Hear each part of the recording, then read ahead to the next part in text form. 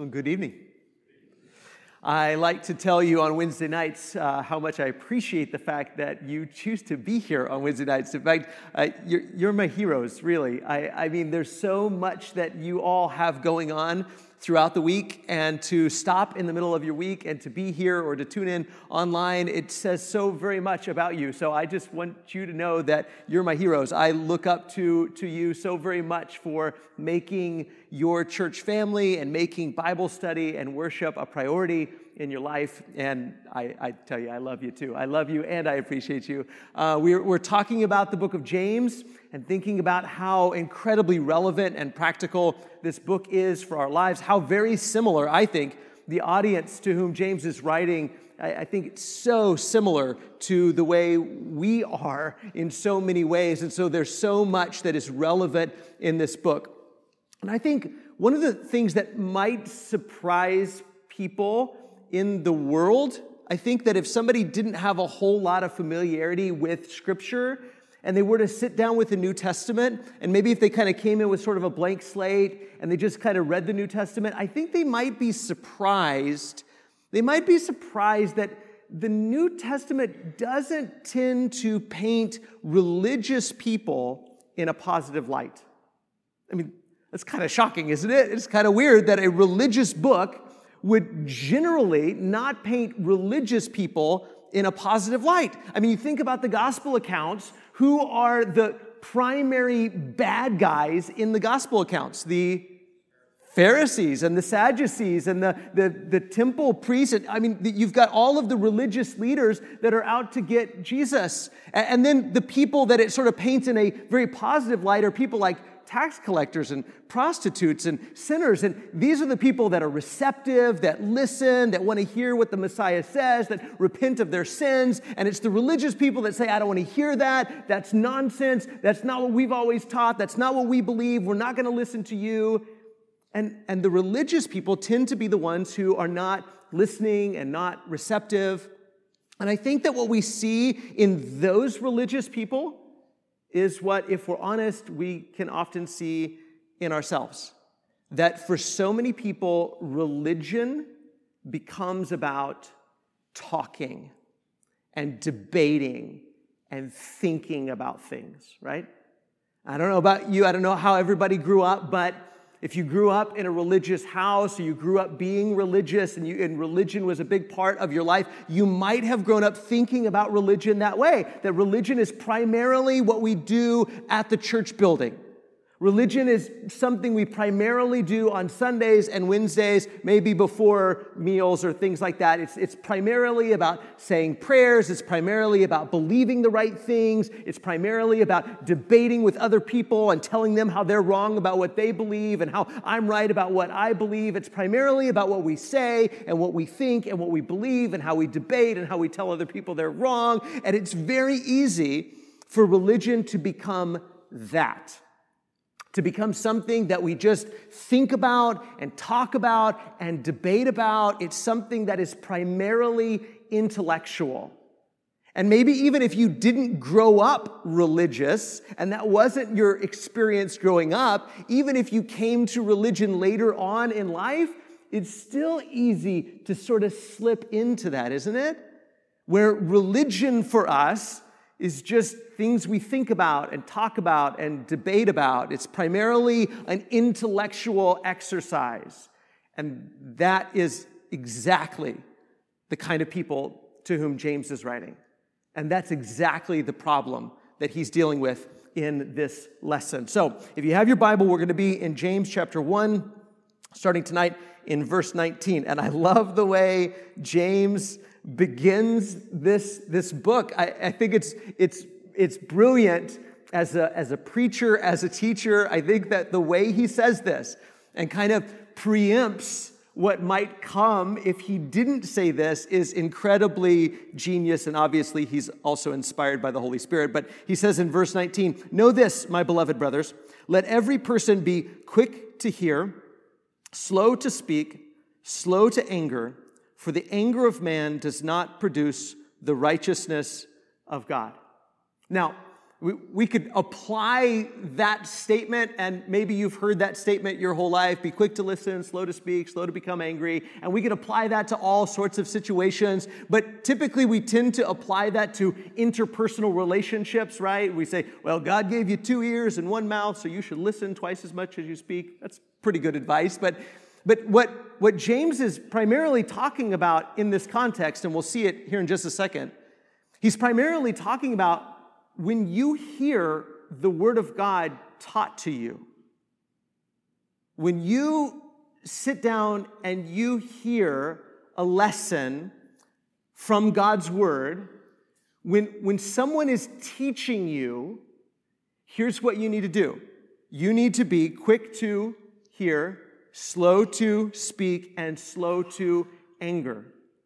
Because if you don't follow this formula, you won't learn. You won't become who you need to become if you don't follow this formula. Think about how we tend to respond to sermons or to Bible classes or to teachings or things that we hear.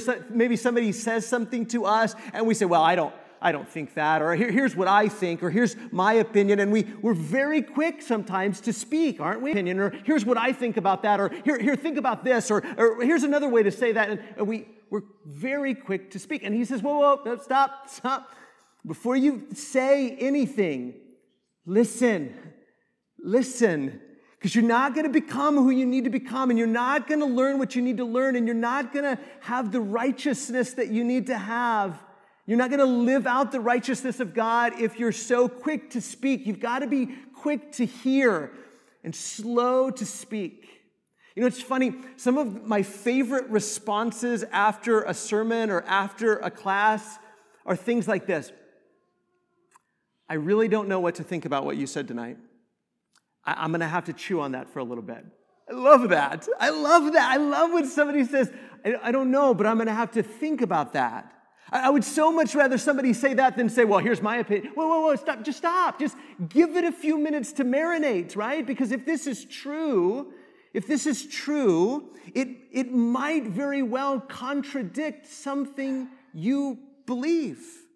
We're very quick to measure things that way, aren't we? When we hear something that maybe we haven't heard before or something that maybe goes against what we believe, we're very quick to measure it in terms of, do I agree or do I disagree?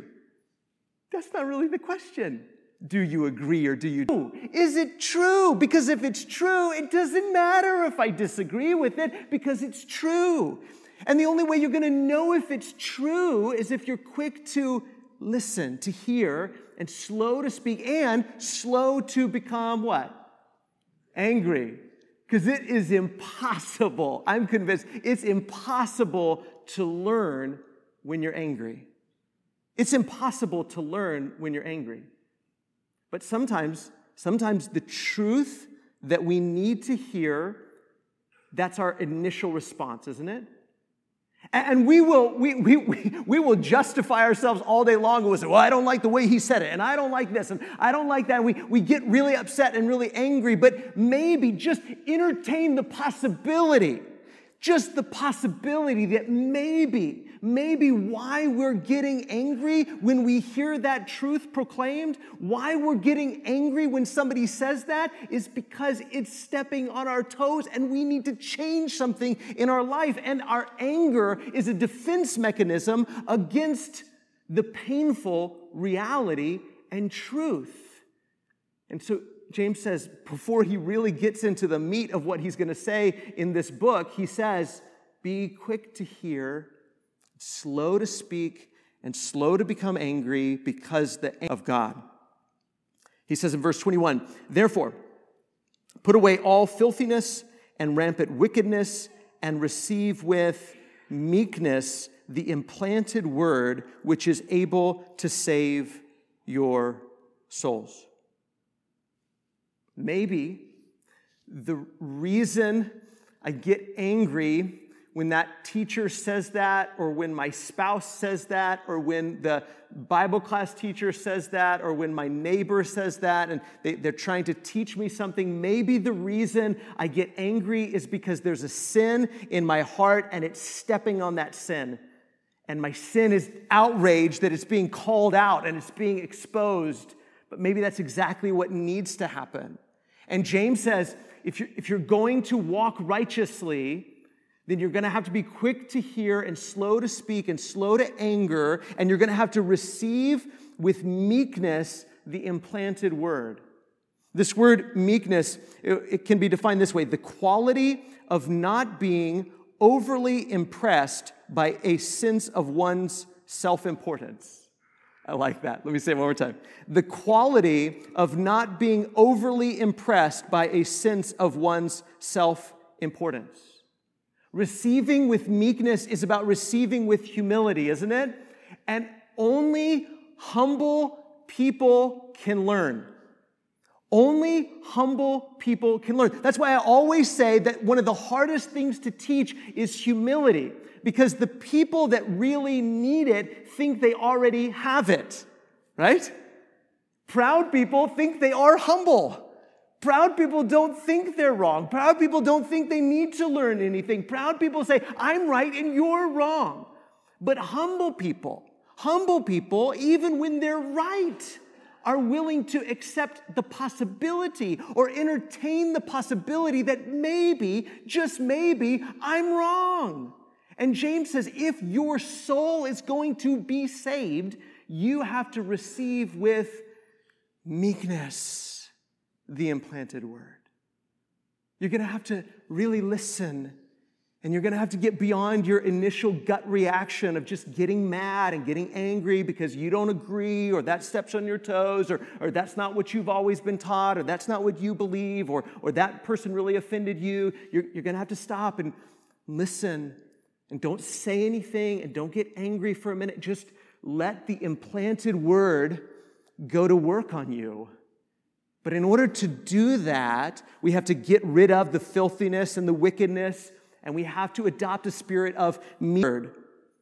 Meek people are people that in a physical sense, right? Meek people in a physical sense are those that like turn the other cheek, right? That's meekness. Turn the other cheek, forced to go a mile, go an extra mile. The meek will inherit the earth. So in a physical sense, a meek person doesn't seek vengeance or retaliation. But it's possible for our ego to be wounded, isn't it? And that's what meekness is. Meekness allows my ego to be wounded without retaliating. And that's really hard, isn't it? And James, through the Spirit, is incredibly brilliant here because he's gonna tell him some things that are really hard to hear. And he says, if you're going to hear these and you're going to be saved, you're going to have to receive this word with meekness. And you're going to have to be quick to hear, and you're going to have to be slow to speak, and you're going to have to be slow to anger. And church, that's the spirit and the attitude that we need to put on every time we open up Scripture. Every time we open up Scripture, every time we listen to a lesson, every time a family member, so that's the hardest sometimes, isn't it? We can come to church and listen and say, yeah, you're right, preacher, amen, I need to change my life. And then our family member says, you need to change. And we say, who do you think you are? You can't talk to me that way. You know, sometimes it's who is telling us. And if somebody is telling us the truth, if they're bringing to us a word from God, then we have to be slow to speak. We have to be slow to get angry. We have to be quick to listen. We have to have a spirit of meekness. But it can't stop with just hearing. It can't stop with just hearing. It can't stop with just listening. He says this, verse 22, but be doers of the word and not hearers only, deceiving yourselves. I just kind of want to stop for a second right there. Deceiving yourselves. If you're married, you've probably deceived your spouse. Maybe intentionally, maybe unintentionally. Tried to make them think that you're better than you are. If you're a parent, maybe you've deceived your children. Maybe you've deceived your employer or your employee. We deceive people intentionally and unintentionally all the time. But the person that we deceive the most is ourselves. Isn't it? The person we deceive the most is ourselves. And he says, be doers of the word and not hearers only, deceiving yourselves. How are you deceiving yourself when you're just a hearer and not a doer? That's the problem with most religious people, isn't it? Because we've convinced ourselves we know what's right, and we know what's good, and we know what's true. But do you do it? That's the question. Do you do it? Religious people, we have the tendency to pat ourselves on the back because we know the right answers. But it doesn't stop there. It's not enough to just know the right answers. You have to do the right thing. He says, be doers of the word, not just hearers, because when you're a hearer and not a doer, you have this tendency to deceive yourselves and pat yourselves on the back as if you're doing the right things just because you know the right things. We become experts on knowing the Word of God, but not necessarily experts on doing the Word of God. He says in verse 23, for if anyone is a hearer of the Word and not a doer, he's like a man who looks intently at his natural face in a mirror, for he looks at himself and goes away and at once forgets what he was like. That's what a mirror does, isn't it? A mirror reveals what is true. It reveals reality. Sometimes we like what we see. Sometimes we don't like what we see. I've never really liked what I've seen when I looked in the mirror, but it reveals reality. This is reality. But it's one thing to realize this is reality, this is truth, and then to walk away and forget what we saw. And we do that all the time, don't we? We do that all the time. We do that when we open up Scripture. We have our morning Bible reading, and we get out with Bible, and we read the Bible, and we say, oh, that's true, and that's good, and that convicts me, and I need to change. Or we come to Bible class, and we're convicted. We need to make some changes in our life. Or we hear a sermon, and we say, I need to make some changes in my life. Or maybe a family member confronts us, and we decide we need to make some changes in our lives. Or we just come to a realization by looking at the world and say, I don't like how I'm doing this, and we're convicted. But it's worthless to be convicted if we're not converted. It's worthless to be convicted of something if we're not converted, if there's no change. Because we can just keep getting convicted over and over and over and over again, can't we? And I know it's exactly the trap I fall into. Where I could say, you know what, I really struggle with that. That's one of our buzzwords, isn't it? A struggle. I struggle with that. Okay? How you doing? Like, are you making progress with that struggle? Like, how is that struggle better today than it was last year? If you keep doing the same things over and over again, you're probably going to get the same results. It's worthless to be convicted if we're not converted.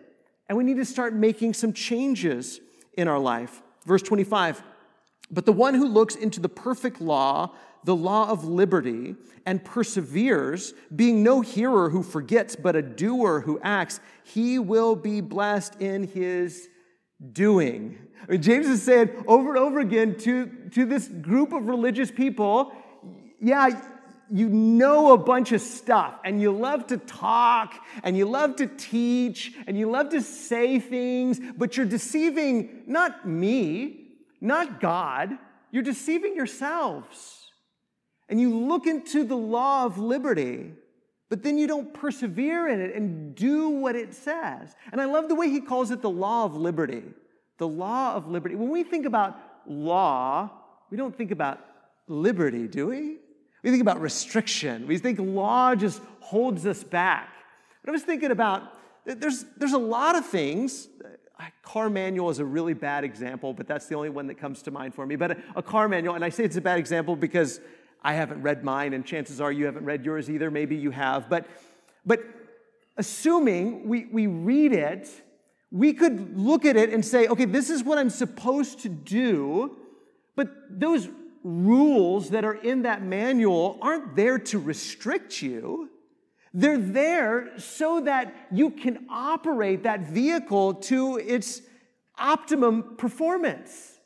You can operate it in a way that gives you the most freedom so that you get the most out of it. Now, you could say, I don't care what the manual says, I'm never putting oil in this thing. You could say, I don't care what the manual says, I'm not going to put gas in this thing. What is that little gauge on the dashboard? No, it doesn't know anything. I'm never going to put gas in there. I mean, You can rebel like that if you want to, but eventually you're not going anywhere, right? You're not going anywhere. You can't operate this piece of machinery the way it's designed to be operated unless you operate it according to the law, according to the instructions, because the instructions teach you this is how to get the most out of it. And God wants to teach us, how do you get the most out of being human? How do you get the most out of relationships? How do you get the most out of life? How do you live forever? God doesn't want to restrict you for no reason. Even on the roadways, when we have laws and rules about where to drive and how to drive, it's not so that you can't go anywhere.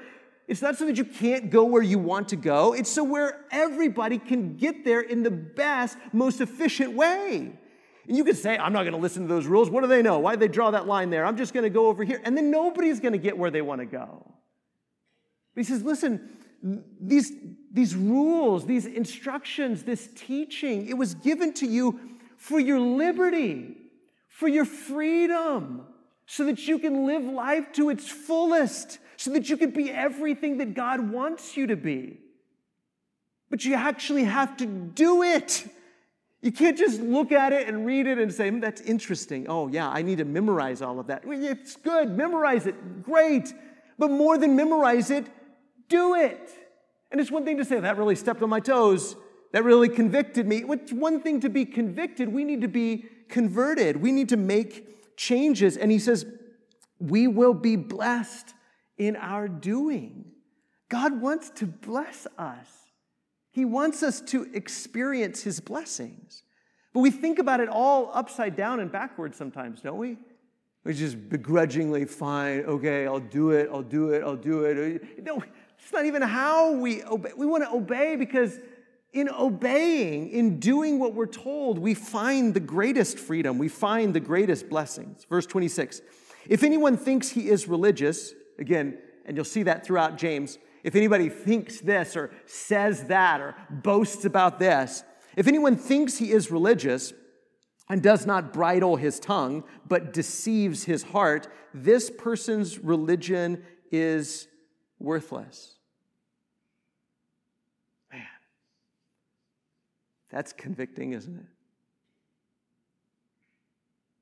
He says, if you're just boasting about your religion, you think you're religious, and your religion is just about what you're saying or what you're thinking.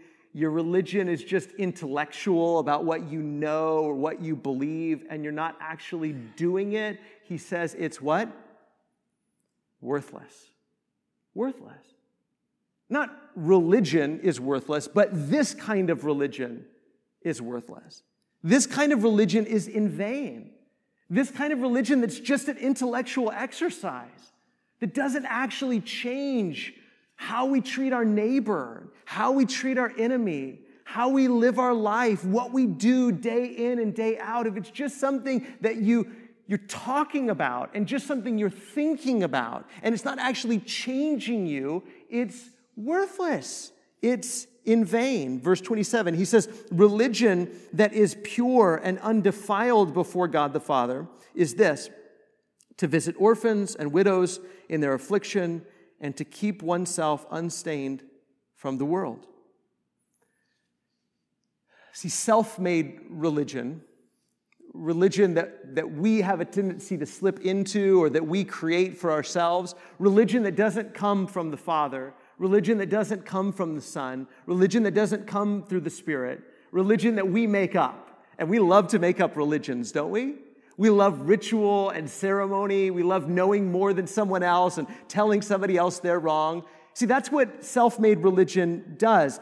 Self-made religion has a tendency to discipline others and excuse self, right?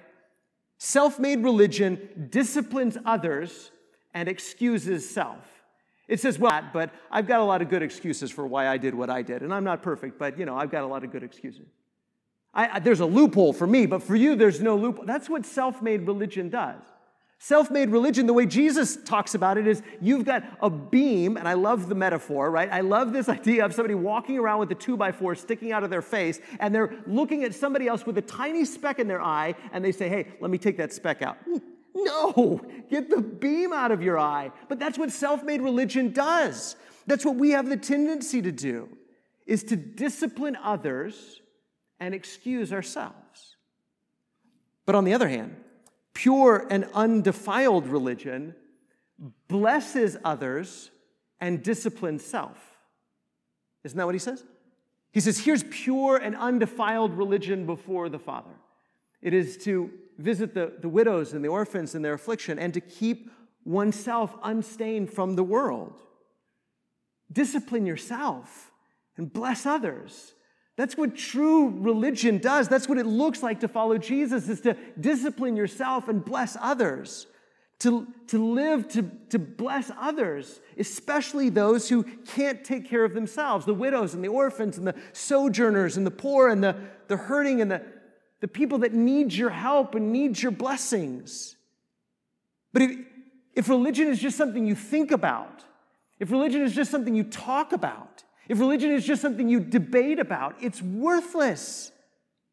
If you're using religion to excuse yourself and to discipline other people, it's worthless. But religion can be pure and undefiled. Your relationship with God can be pure and undefiled. It can change you and it can bless the world. But this is how you have to exercise pure and undefiled religion, to bless others and to discipline yourself. Think about what Jesus says in Matthew chapter 25. Do you remember he says, when the Son of Man comes to judge, he says it's going to be like separating the sheep and the goats. And the sheep, he's going to say, you visited me, you fed me, you clothed me. I was in prison and you came to me. I was hungry and you fed me. I was naked and you clothed me. And they're going to say, when did we do that? I don't remember seeing you. When did we do that? And he says, as much as you did it to the little ones, you did it to me.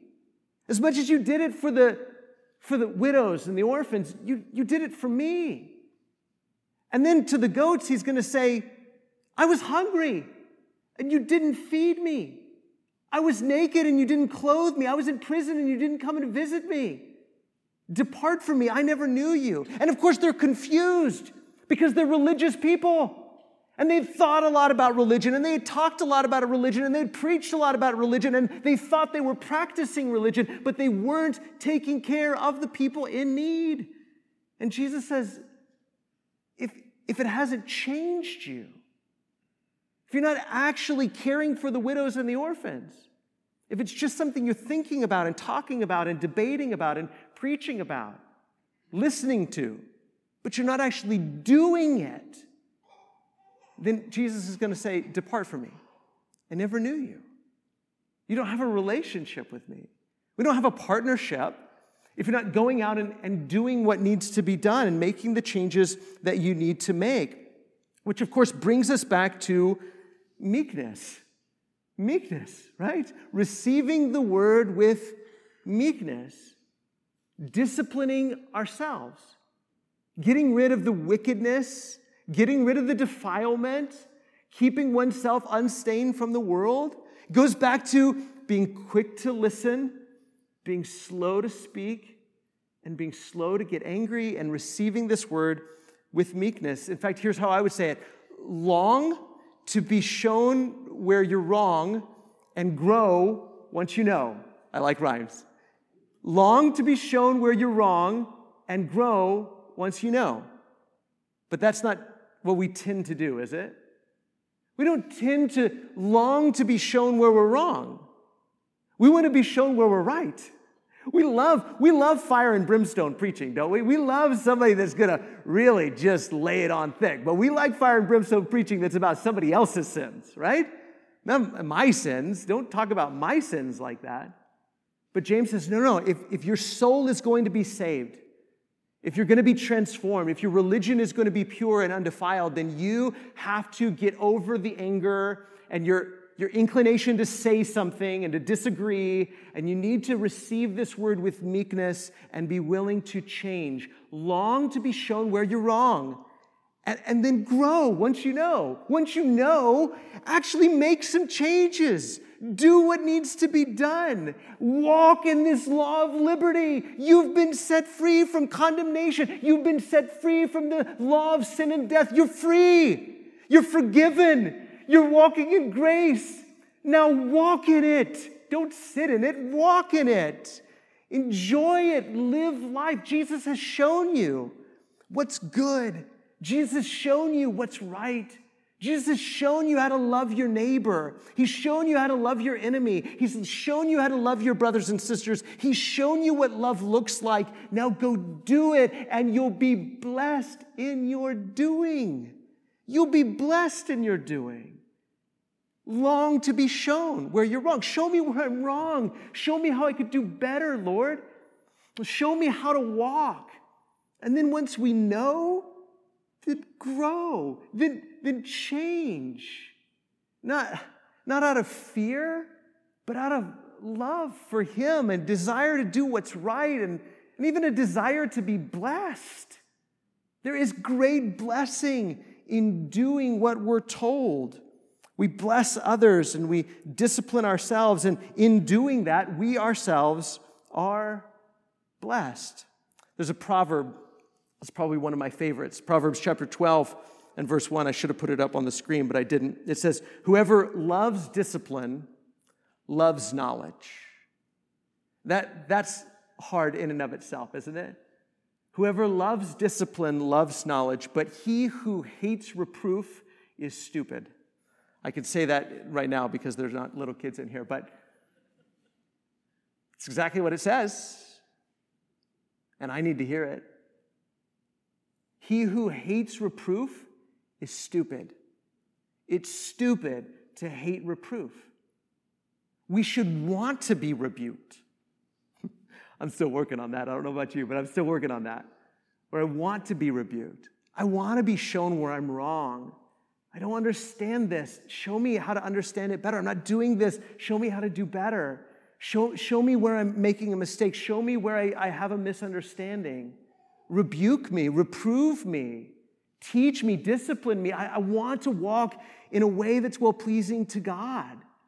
He who loves discipline loves knowledge, but he who hates reproof is stupid. And James's audience, they had a tendency to be stupid, a tendency to want to be teachers when they needed to be students, a tendency to want to speak when they should be listening, a tendency to want to be angry when they should have been meek. And I fit well in that audience. How about you? Because it's really easy for me to be a philosopher, a talker, a debater, rather than a doer and a disciple of Jesus. So let's go from here this week and know that we've been set free. Know that we are forgiven and we have the grace and the mercy of God, but we've been set free not to just believe certain things, but to do them. Let's pray. Father God, we are incredibly thankful for your grace and your mercy that you continue to be patient with us, even though, Father, we are often stupid. We often refuse to be rebuked. We often hate to be rebuked. We often get angry when we should be meek. We often speak when we should listen. Help us, Father, to listen well, and help us, Father, to do once we know what is pleasing to you. Father, we pray that you give us more time to be who you're calling us to be, that we and that others may be blessed in the doing. And it's in Jesus' name that we pray. Amen.